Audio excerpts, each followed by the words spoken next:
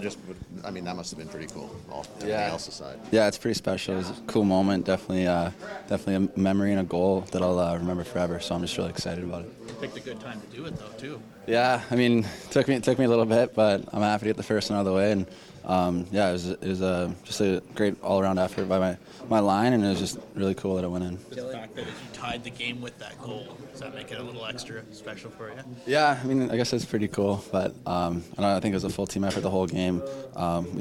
Bush had 2 really nice goals, and then Leo got the game winner there, so it was pretty special.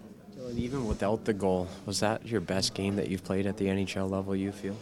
Yeah, I've just been trying to establish myself, try and fill a role, and I think tonight felt pretty good. Obviously, playing at MSG for the first time, it's a pretty special feeling, so got a little adrenaline going on the game, but I thought it was a good game. I thought our team played good, even though we didn't score in the first 2 periods, and it kind of just came all together in the third. Can you talk about your team's willingness to stick with it?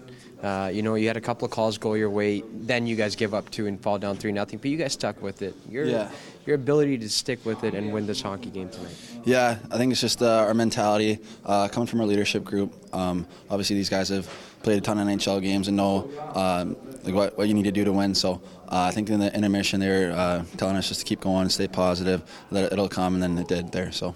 How much had wanting to get that first one been weighing on you?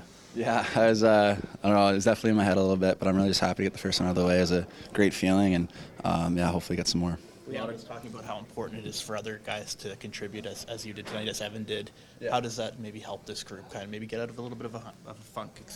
Yeah, I think that's definitely huge. Obviously, we lean on our big guys quite a bit, but I think whenever we can get some secondary scoring, that really helps win games. What's it like leaning on a guy like Leon Draisaitl in practice? I know you've been asking him a lot of questions after drills. Just maybe take us through that process. Yeah, anytime you got some of the best players in the world on your team, I think it's just a great opportunity to just lean on them, ask them for just advice about anything. I was talking to Leo after practice, and he's been giving me great advice just about protecting the puck and kind of the mentality you need to produce at this level and just to establish yourself. So he's been really helpful, and obviously that guy scores a lot of goals. So anytime I can get some advice on how to score goals, he's a pretty good guy to help. Hi, it's Shauna, and I might be a bad parent because my kids think French fries are vegetables. Hey, it's Ryan, and I might be a bad parent because I went out for wings when my wife was in the hospital after giving birth. Johnny here. I might be a bad parent because in my house, the tooth fairy gives pocket change. But we're not alone. Len emailed us and said his 6-year-old daughter's Tarzan moment going from love seat to lazy boy by curtains made him more proud than any dance recital. And Andy left his 2-year-old at the rink. All right, guys, I'm sure we're not alone. Like Andy's kid. For stories and confessions like this, make sure you check out our podcast. It's called Bad Parents, and it's available wherever you get your podcasts. I left a glove at the rink.